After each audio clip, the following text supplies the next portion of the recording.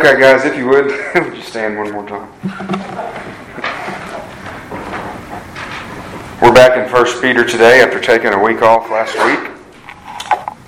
And we're starting chapter 4 today. We're going to look at the first 6 verses in chapter 4. So I'll read the first 6 verses. Therefore, since Christ has suffered in the flesh, arm yourselves also with the same purpose, because he who has suffered in the flesh has ceased from sin, so as to live the rest of the time in the flesh, no longer for the lusts of men, but for the will of God. For the time already past is sufficient for you to have carried out the desire of the Gentiles, having pursued of course of sensuality, lust, drunkenness, carousing, drinking parties, and abominable idolatries. And all this they are surprised that you do not run with them into the same excess of dissipation, and they malign you. But they will give account to him who is ready to judge the living and the dead. For the gospel has for this purpose been preached even to those who are dead, that though they are judged in the flesh as men, they may live in the spirit according to the will of God. You guys can be seated. Okay, so today we're going to talk about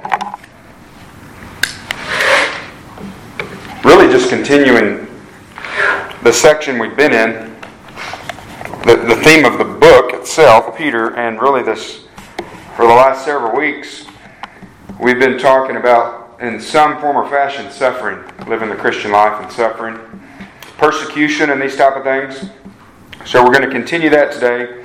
The title of the message is Sanctified Through Suffering. We're going to look at how God does indeed sanctify us through suffering. Suffering's obviously a thing that a lot of churches don't want to talk about. Probably not the best growth strategy to grow a big church, to talk about suffering, but the Scriptures speak clearly to it. And so I was thinking of just examples, illustrations, I guess you could say, that maybe would kind of lead us into the text. Because God, again, we're going to see that God uses, I think most of you guys already know this, but God does indeed use suffering of all kinds to sanctify us. I thought of as being a parent, obviously, as all of us have had parents growing up in homes, and so many times if you think back, your parents did, withheld stuff from you, maybe took certain things away from you, but why did they do it? And why do we do that as parents? It's because we want what's best for our children, right? Sometimes we take something away, whether it be a video game or it could be anything that we could see that might be maybe not the best for the child. And at the time, the child may look at it as they're suffering. But we know we're doing what's best for them. Obviously, that's just a very weak comparison, because we can be mistaken even in that sometimes, make mistakes as parents. But God never makes a mistake. And so we know that when He says that He uses trials in our lives to sanctify us, we know He's doing that which is best, because obviously He's a perfect Father. And so that's what we're going to see today, that God does indeed sanctify us through suffering. And in this case, suffering specifically,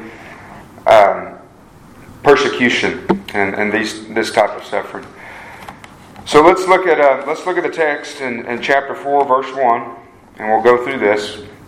So I'll just ask you the question, really kind of the question hanging over us throughout the day, throughout the message, is how are we sanctified through suffering? As we look at this text, just kind of have that question in your mind, and we'll try to answer it. How are we sanctified through suffering? And the first thing we're going to look at in verse 1, the first half of verse 1, will be, I guess you could say, the main point of the message. And then we'll have 5 things kind of flowing off of that. But the first thing we need to see is that we need to think like Christ. We just sang a song about having our minds on Christ, but we also need to think like Christ. Look at verse 1. It says, "Therefore, since Christ has suffered in the flesh, arm yourselves also with the same purpose." Arm yourselves with the same purpose. Depending on what translation you have, what version you have, this whole idea of arming yourselves with the same purpose It means the same attitude, okay? The same thought, the same principle, the same thinking, I think is what the ESV says. Arm yourselves with the same thinking. And it's the same thinking as that of Christ. And so we must, this phrase, arm ourselves, we must arm ourselves. It's a military term, okay? And it's with the intention to suffer. We must arm ourselves with the intention, or in other words, we must prepare in our minds as a Christian to live a faithful Christian life that we're going to suffer. Okay? We're going to suffer. In other words, we need to think like Christ. And it says, therefore, in verse 1, therefore, since Christ has suffered in the flesh, arm yourselves with the same purpose, or same thinking. Since Christ has suffered in the flesh, we can go back to chapter 3, verse 18, which we looked at a couple weeks ago, to see that. For Christ also died for sins once for all, the just for the unjust, so that He might bring us to God. And I think the better rendering of that is Christ also suffered for sins. Yes, He did die, but the context of that section is that He suffered.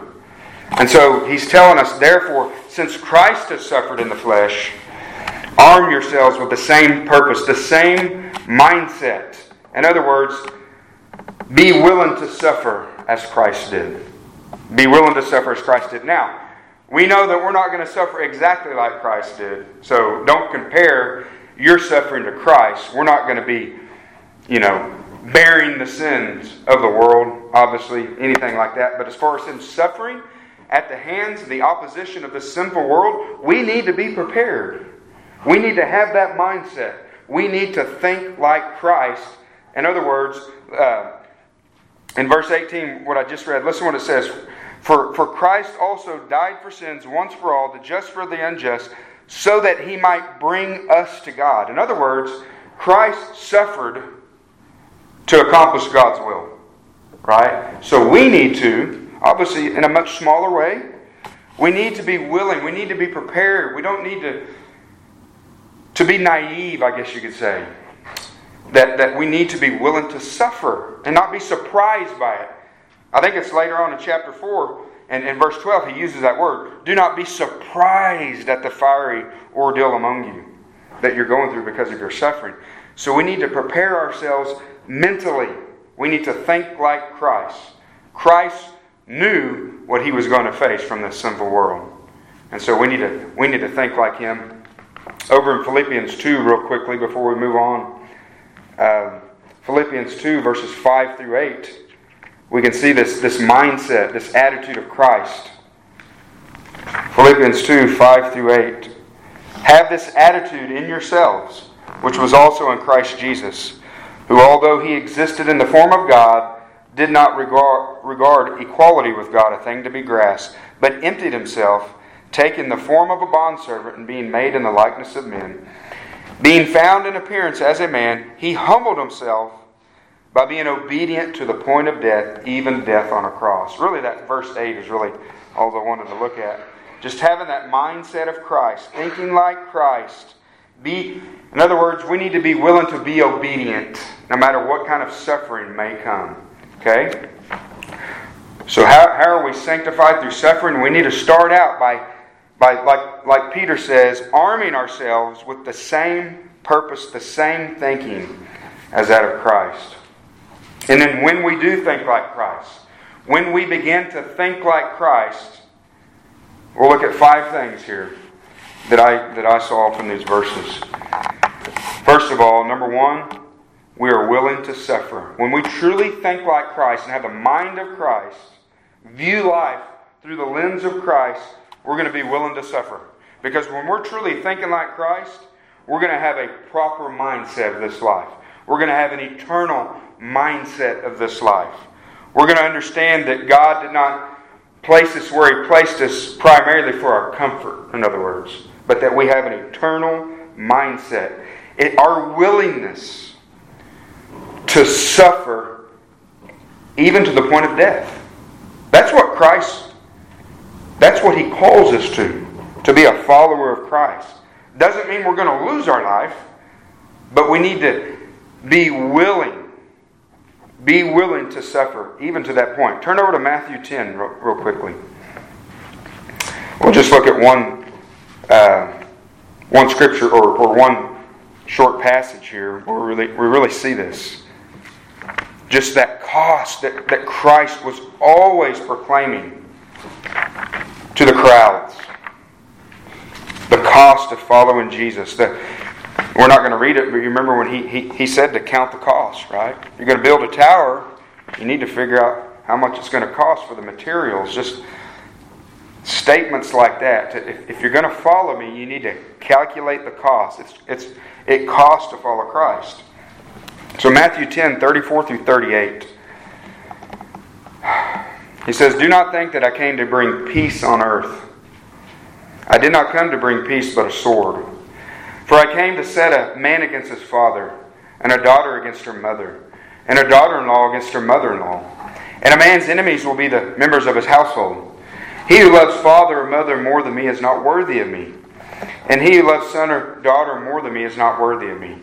And he who does not take his cross and follow after me is not worthy of me." I just really wanted to focus on that last statement, although those first three verses are so powerful. If you're born in a Christian home, maybe you won't experience these kind of things as much. But these statements are so true, guys, that many times the biggest battles we have is in our own home. I've experienced it on all levels. I know I've stated that before, but people in my family at all levels, parents, siblings, children. The cross of Christ brings division. It just does. And obviously in that culture back then, other cultures even now, in the Middle East, you come to Christ, you're disowned. You're put out.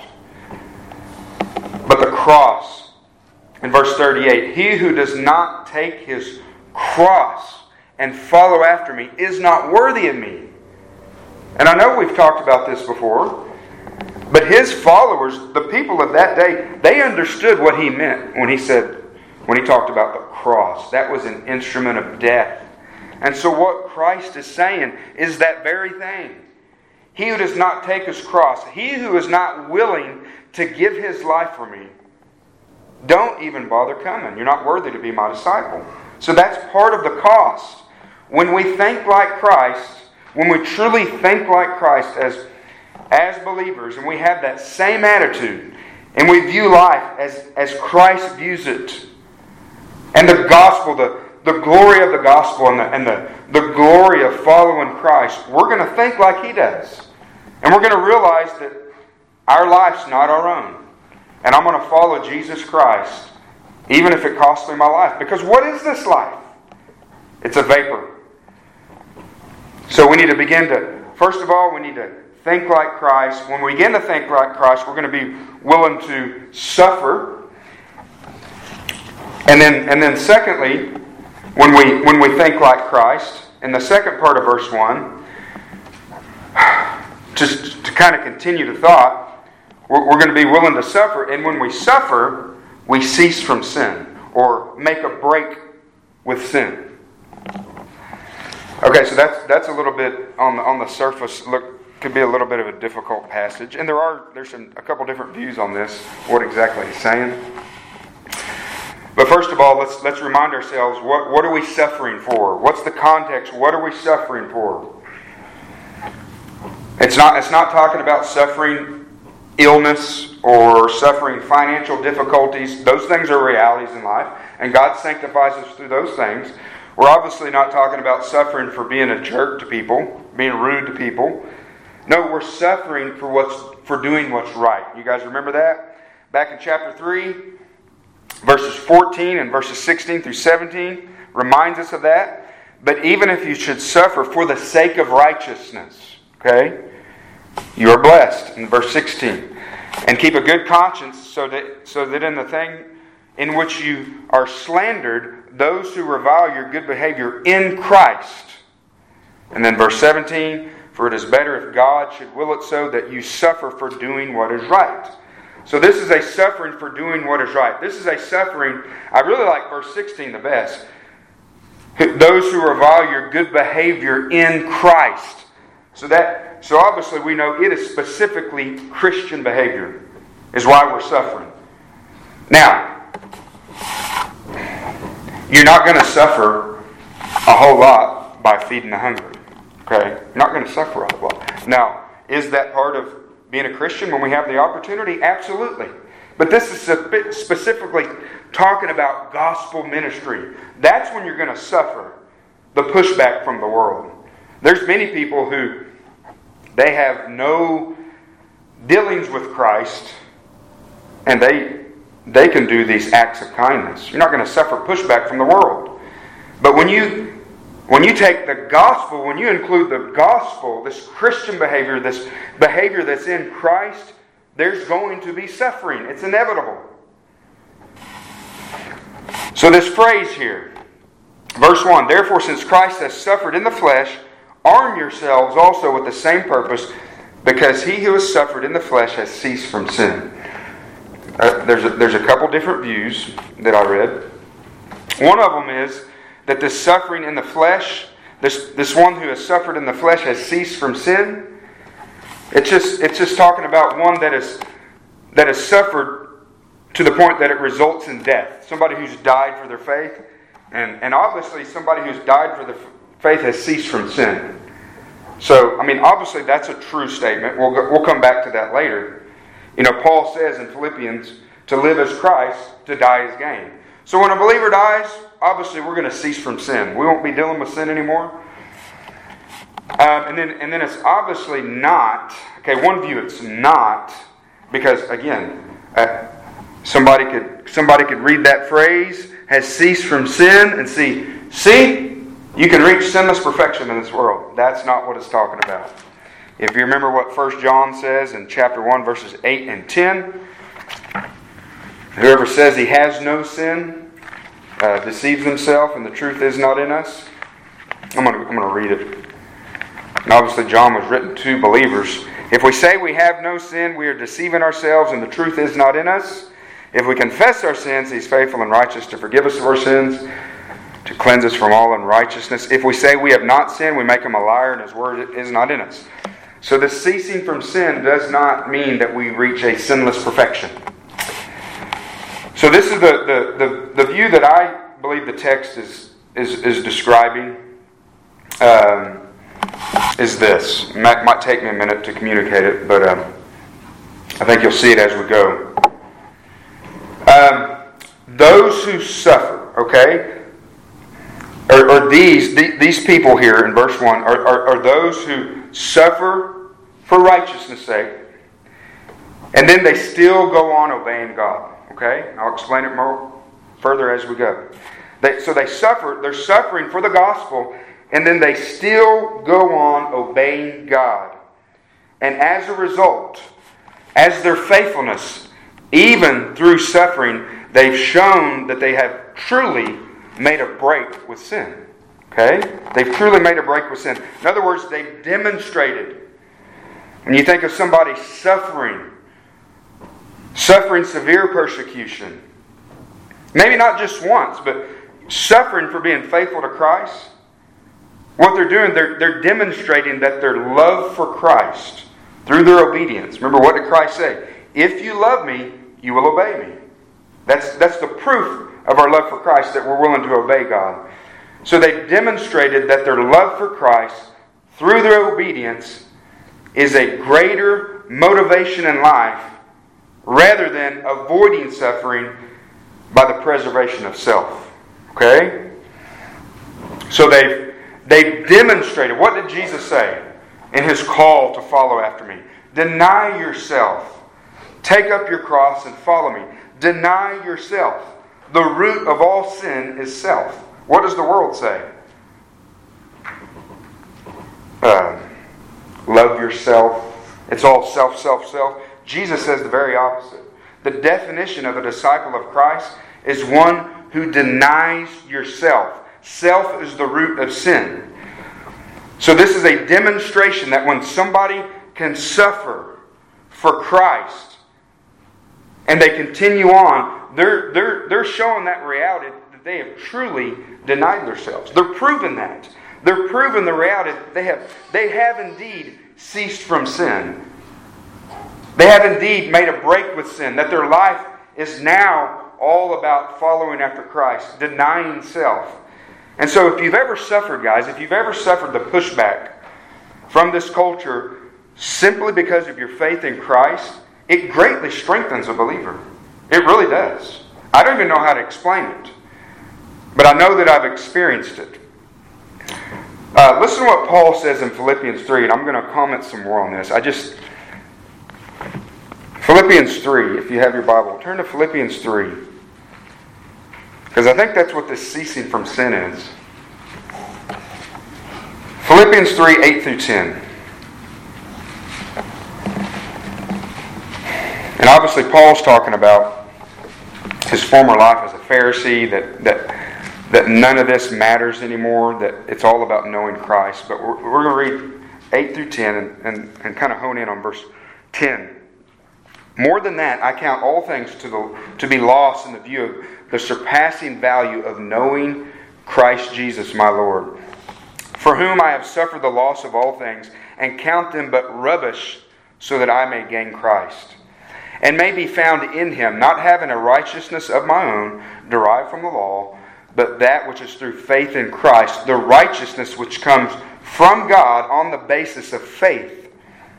Verse 10, that I may know Him and the power of His resurrection and the fellowship of His sufferings, being conformed to His death. This fellowship of His sufferings, Paul is saying that more than anything, that he desires to know Him. The power of His resurrection, that's the power of the victorious Christian life, the resurrected life. And then the fellowship with His sufferings. That phrase means he desires this, above all, this deep communion of suffering with Christ. When we suffer for Christ, that's what happens, guys. When you suffer for Christ, for righteousness' sake, you have a special communion with Him. And Christ's Spirit, the Spirit of Christ, comforts a Christian during that time. The idea of being conformed to His death, I think, will help us see maybe even what Peter's saying. Paul says that I may know Him and the power of His resurrection and the fellowship, this deep communion of His sufferings, being conformed to His death. That phrase, when Paul said being conformed to His death, Paul had, what he is saying is he had that mind of Christ. He was thinking like Christ. He was. In other words, Paul lived, okay? He lived for the glory of Christ. He lived to take the gospel to those who opposed him, even if it meant his death. So it's being conformed to His death is to live and even die to reach sinners. That was Christ's mindset. That was Paul's mindset. And that's what Paul's saying here. He says, he said, nothing else even matters. All of my former achievements. It's all about knowing Him and having the fellowship of His sufferings when we're doing His will. See, when we're doing His will and we're that locked in upon Christ and His mission, because it's going to talk about the will of God in the next verse. We have ceased from sin. Not sinless perfection, but we're pursuing Christ. We're pursuing the glory of God. It's a demonstration that person's really, they really are not living for themselves anymore. It's about the world. It's about love for Christ. It's about a love for neighbor. Do you guys remember the missionary Jim Elliot who was killed? He was killed in 1956. Taking the gospel to him and some others to the Auca tribe, the people of Ecuador. And of course they were killed, brutally killed, by doing this very thing, being willing to take the gospel to hostile people who had never heard, and they were killed real quickly. And then Elizabeth Elliot, his wife, spent the next 2 years as a missionary to the very ones that killed her husband. This is that very mindset that Paul's talking about. Okay? She has... In other words, these people were demonstrating that they were no longer living for self. That in that sense, they had indeed ceased from sin and are pursuing God's will, even in the midst of suffering. And I think verse 2 helps shed some light on that. But this whole suffering for Christ, if you've ever experienced it, just suffering for the sake of righteousness, suffering for the sake of the gospel, I believe this galvanizes our faith. That just meaning it can electrify, energize, stimulate, invigorate, can spur on a person's faith. It can keep a person from getting cold and dead and dry, in other words. This intimate suffering with Christ. Intimate fellowship of suffering with Christ. And that's why, those are the two major ways to look at this verse. And that's why I don't think that the person in verse 1 is ceasing from sin through death. I don't think that's the context because of verse 2. It says, "Therefore, since Christ has suffered in the flesh, arm yourselves also with the same purpose, because he who has suffered in the flesh has ceased from sin, so as to live the rest of the time in the flesh, no longer for the lusts of men, but for the will of God." You see that? It's all about us moving forward. And so the third thing we're going to see, first we saw, well, the main point, we need to think like Christ. And when we think like Christ, we're willing to suffer. When we suffer, we cease from sin, or make a break with sin. And then thirdly, in verse 2 and 3, we know where we're going. We know where we're going. Verses 2 and 3. I hope this is coming out okay. I hope you guys are following me. Verse 2. It says, "So as to live the rest of the time in the flesh." The phrase "in the flesh" right there, that just means the rest of our time here on earth, okay? That word "flesh" there, it's not talking about the sinful aspect of our flesh, but so as to live the rest of the time in the flesh, no longer for the lusts of men, but for the will of God.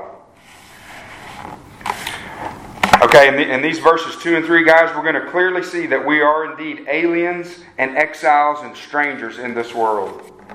That's what we're going to see here. Oh no, I'm sorry, guys. I jumped down. I went too far in my notes. Sorry, back up. We know where we're going. Okay, we know where we're going. In other words, we know where we're going in life. It says, "Arm yourselves to suffer" in verse 1. "Therefore, since Christ has suffered in the flesh, arm yourselves to suffer." Arm yourselves with the same purpose.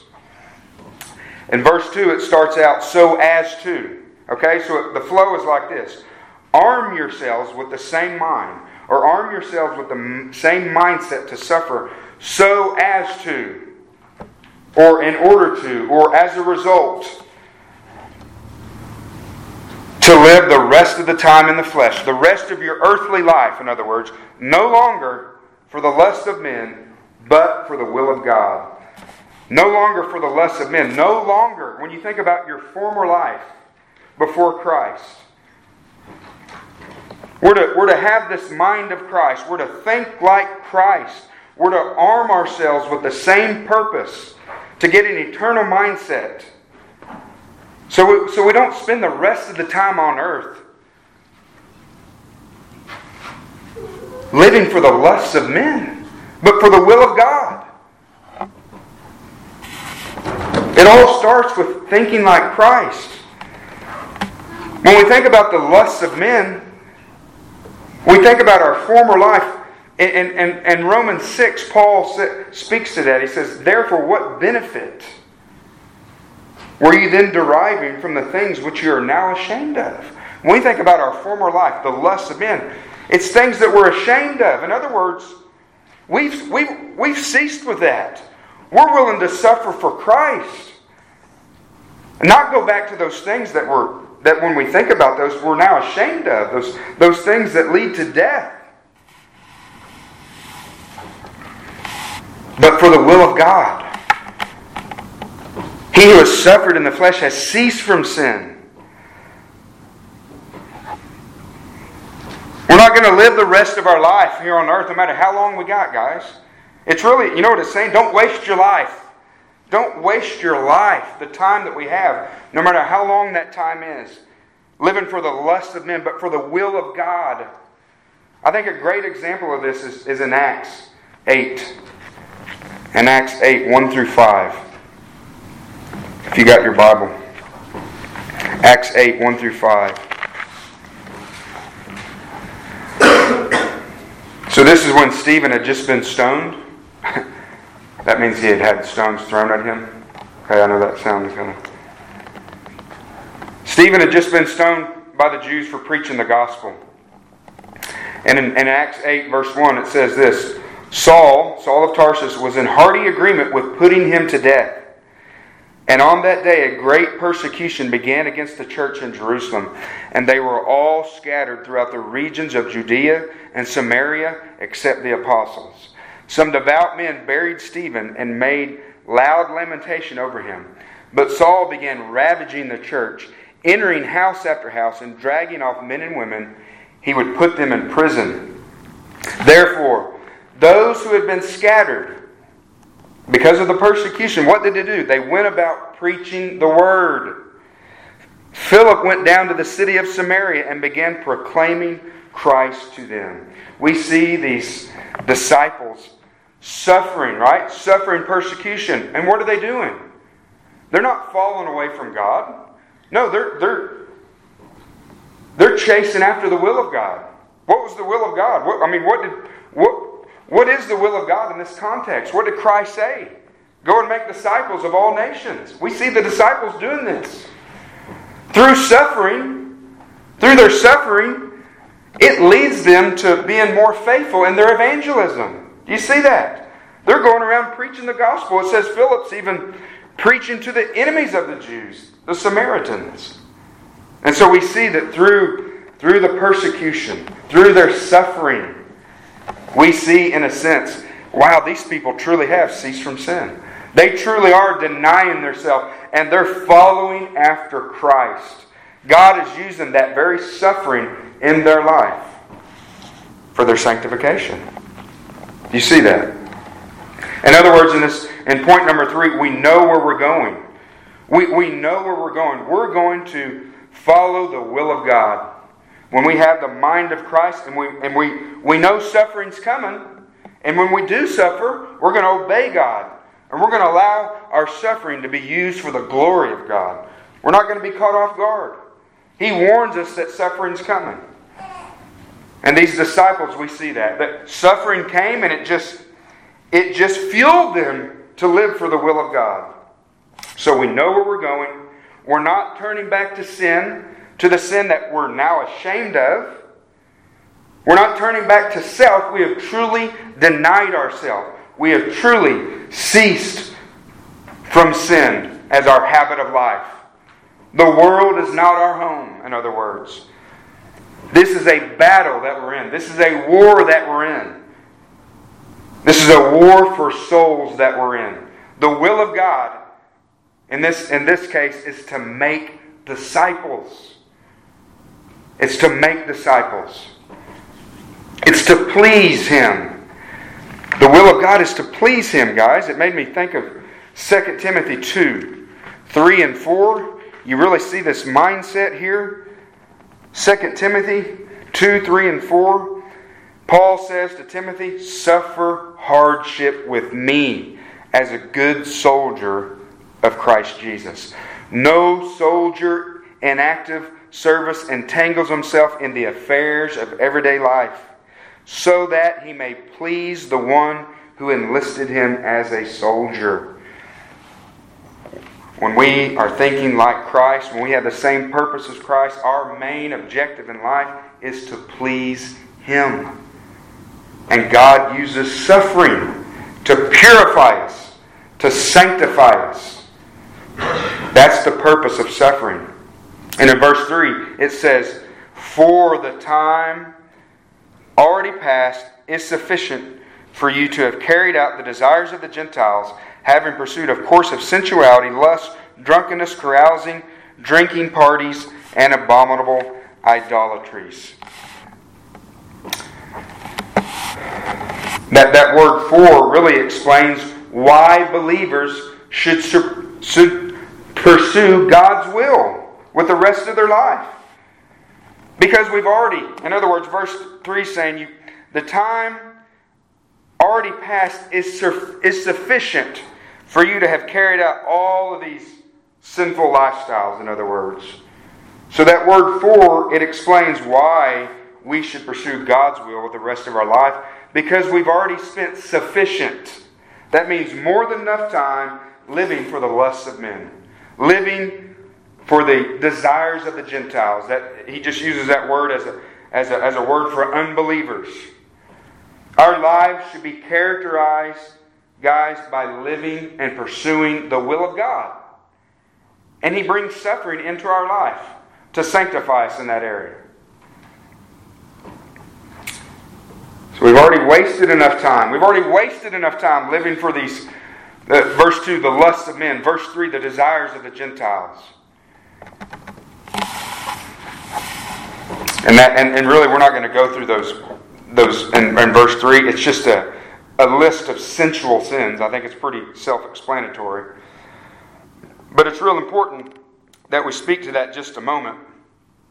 I thought of two texts to really tie this will of God and how important it is. The first one is Matthew 7. Matthew 7, 21 through 23. Because there's many professing Christians, many people who profess the name of Christ, and they've never made a break with sin. They've never made a break with a vice list, I guess you could say like this. A list of sensual sins. Matthew 7, 21 through 23.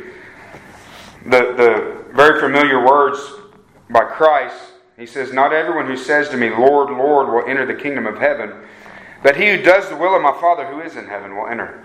Many will say to me on that day, 'Lord, Lord, did we not prophesy in your name? And in your name cast out demons, and in your name perform many miracles?'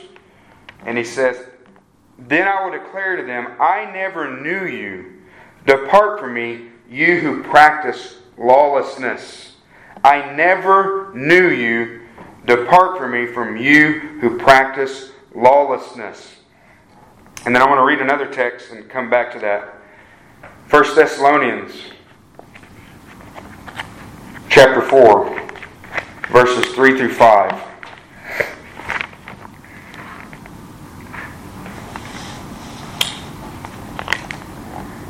He says this, "For this is the will of God." So here we can see another clear picture of what the will of God is for us. "For this is the will of God, your sanctification. That is, that you abstain from sexual immorality. That each of you know how to possess his own vessel in sanctification and honor, not in lustful passion like the Gentiles who do not know God." So we see God's will. God's will clearly is to abstain from sexual immorality. We think about this crowd in Matthew 7. This is such an important text, guys, because these are people who think they're Christians when they stand before Christ. And Jesus says, "Depart from me. I never knew you. I never knew you, you workers of lawlessness." In other words, you profess me with your mouth, but you live your life as if God never spoke, as if God never gave a law to obey. You're lawless. It's the same language. The same language as in Thessalonians. When these people never made a break with sin. They never made a break specifically with sexual immorality. And the list that we see in Peter. Just this this list that described the Gentiles, the unbelieving world. There are so many people who profess the name of Christ, but who live this kind of lifestyle.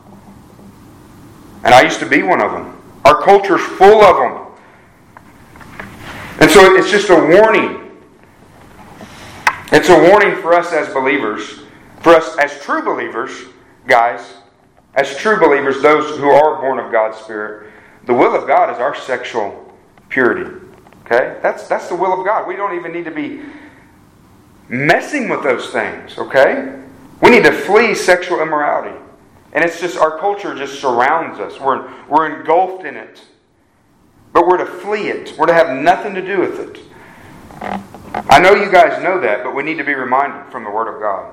When you think about Joseph in Potiphar's house, you remember when his Potiphar's wife approached him on multiple occasions and wanted him to lay with her. What did he do? Did he contemplate it? Did he fool around with it? No, it says he fled. He ran out the door. And that is what the New Testament says as well, guys. For believers, we need to flee sexual immorality. Flee it. Don't have nothing to do with it. Okay? Don't have nothing to do with it. So we know where we're going. In other words, guys, back to our Peter, we know where we're going. We have the mind of Christ. We think like Christ. We have the same purpose of Christ. And we know where we're going. We want to follow God's will. Whatever that is, sexual purity, we're going to follow God's will. We're going to take the gospel to the world, even if it means that we suffer. We've made a break with sin. We chose to follow Christ. And through suffering, that's made evident. Now, the next point in verses 4 and 5. When we are truly following Christ in this way, the world will push back. The world will push back, but they will give an account. Okay? The world will push back, but they will give an account. In verses 4 and 5. It says, in all of this, okay?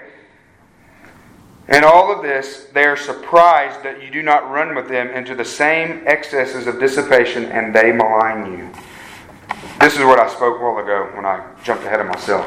We really see, guys, what it means to be aliens and exiles and strangers in this world in this verse. You know, I was thinking about, I think everybody who's in ministry would probably desire to be full-time, where they could devote all of their time, you know, to being in God's Word and ministering to God's people. And but I thought I've heard this said by more than one pastor I know who was full-time. You know, just think of you have an office at church and you spend most of your time around Christians at the church or visiting your people in the hospital. And I've heard pastors say this. That's why I thought of it. I've heard them say that, man, I spend all of my time with Christians during the week, that I really forget what a lost world there is out there and what it's like to be around unbelievers.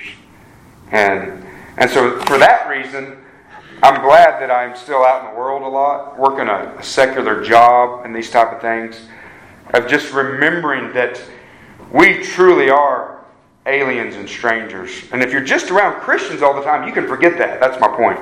We can forget, guys, that we are truly strangers just passing through this world.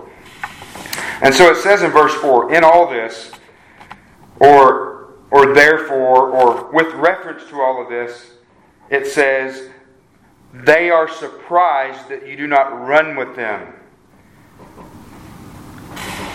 That word surprise is a strong word. It means they are astonished. The world, maybe your former friends, are astonished and even shocked that you do not run with them into the same excesses of dissipation, the sinful lifestyle. They're shocked. Have you ever experienced that? Just the shock of you're just trying to live a faithful Christian life and the pushback you get. I remember, and I think they're shocked because of this reason. They think it's normal to just live in all kinds of sexual immorality. And it is normal for the world. And I think that's why they're shocked. I can remember when Trish and I were dating. I can remember some guys at my job, and I can remember some individuals in her family They were shocked when they heard that Trish and I were actually being pure up to our wedding. I mean, it was just like, no way, people don't do that. And sometimes they'll even take offense. They'll take it one step further. And that's what's going on here in verse 4. They take offense. Why would they take offense? Because it brings conviction to them. It sheds light to bear on their sin. You don't even have to necessarily say anything that what they're doing is wrong. It's just your very lifestyle sheds light on their sin. And they take offense. And it says they end up maligning you. But before that it says in all this they're surprised, they're shocked that you don't run with them into the same excess of dissipation, and they malign you. That word dissipation is just a state of mind that is so corrupt that it continually thinks of evil and how its passions can be indulged. And I can think back in my life as an unbeliever, that's how my mind was in many ways. Job 15:16 says this, the man who is detestable and corrupt, who drinks in iniquity like water. That's the sinful world, guys. It's the person who just, their mind is on sin and evil continually. How they can fulfill their lust. It's really just a picture of total depravity. What we talk about, total depravity.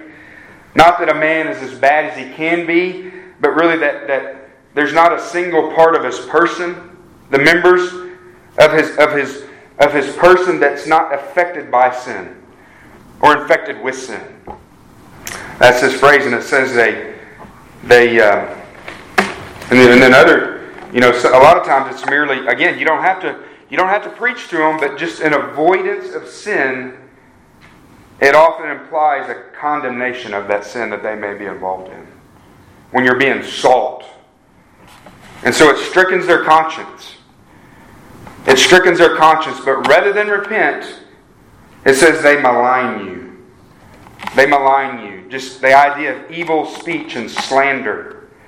What did Potiphar's wife do to Joseph when he refused? She slandered him. She lied about him. And he ended up spending time in prison because of it. But in verse 5, will they get away with it? Will they get away with this maligning you? No, it says, but they will give an account to him who is ready to judge the living and the dead. They're going to give an account. That's courtroom language, guys. The giving an account is courtroom language before, and obviously if it's courtroom language, they're going to stand before the judge and give an account. Psalm 7, verses 11 through 13 says, God is a righteous judge. God is a righteous judge and a God who has indignation every day. Your version may say, He's angry with the wicked every day. If a man does not repent, he will sharpen his sword. He has bent his bow and made it ready. He has also prepared for himself deadly weapons. He makes his arrows fiery shafts. We talked about those verses a few months ago. And I just remember Spurgeon saying about that text, God's arrows never miss the mark. So they will give an account. Unbelievers will give an account. And it says, they will give an account to Him who is ready to judge the living and the dead. All humanity, past, present, future, those who have died and those who are alive at His return, they will be accountable. Nobody will escape, in other words, His righteous judgment. See, people can escape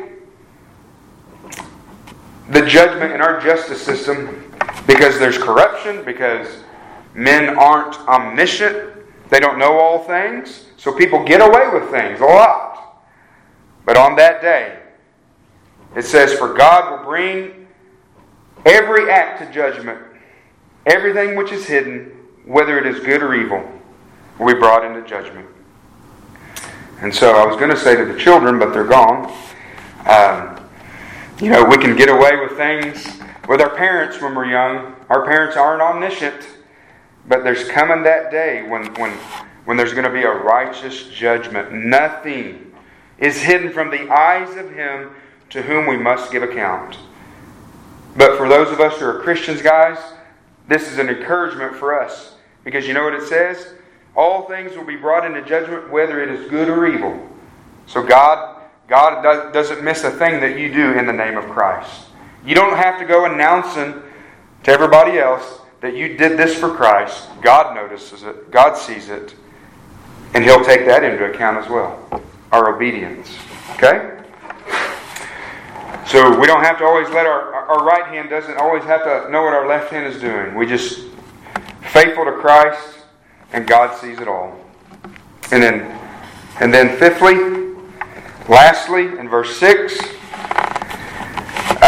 we can just see that we're motivated to evangelize. Okay, we're motivated to evangelize, which I'll say, anytime that we're motivated to evangelize, that is sanctification.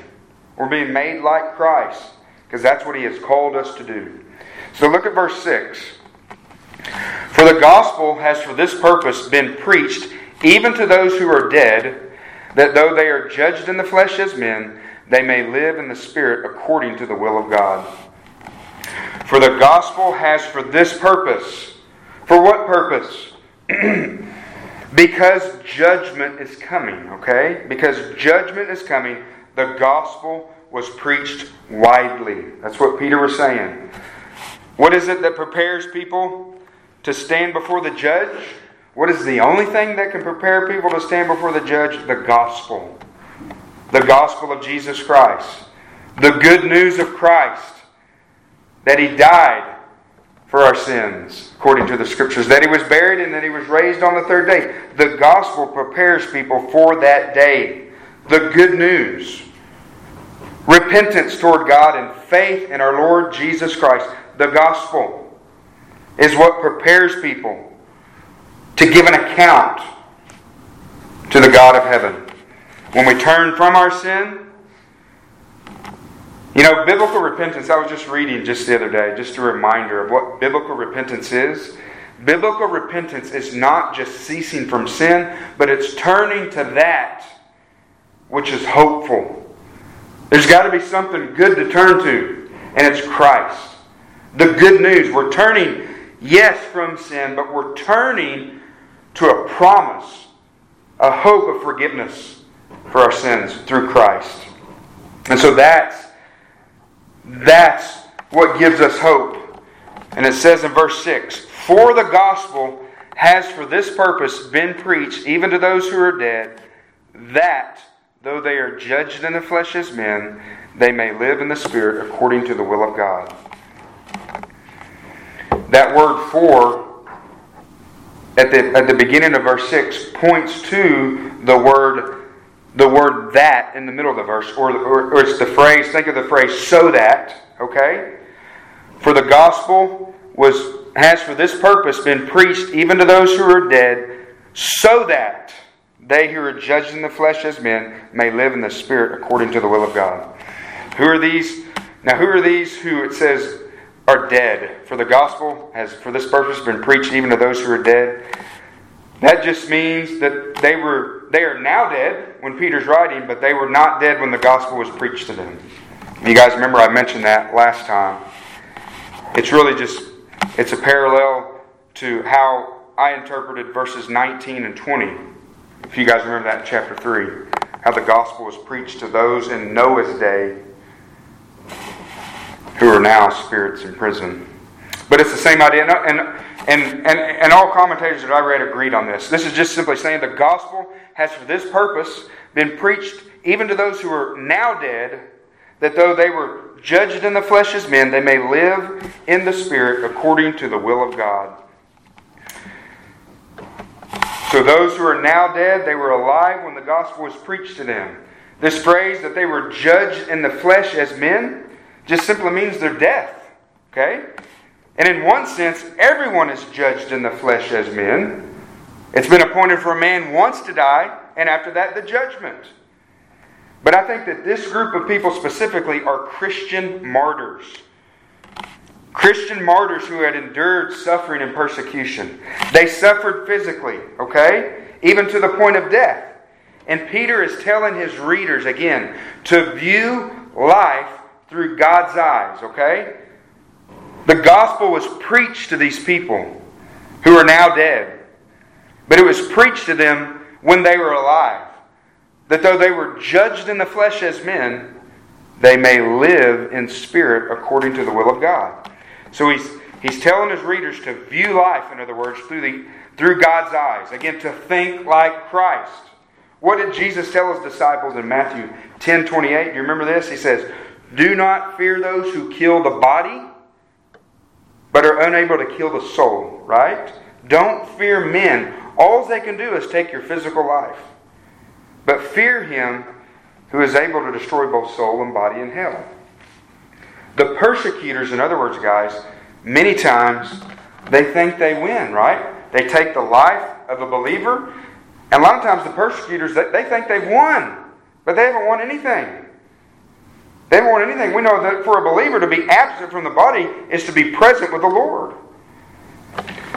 Turn over to Daniel chapter 3 real quickly, guys. I'm going to point something out. I think the same principle.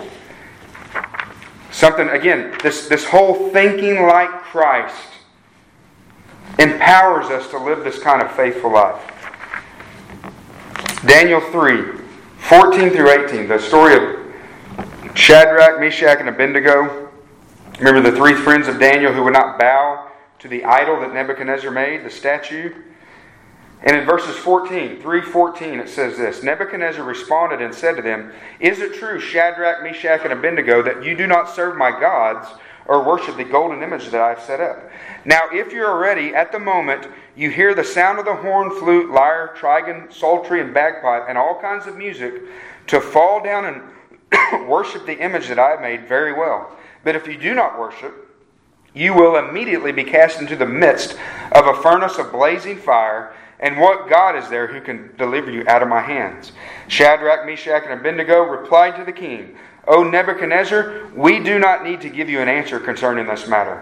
If it be so, our God, whom we serve, is able to deliver us from the furnace of blazing fire, and He will deliver us out of your hand, O king.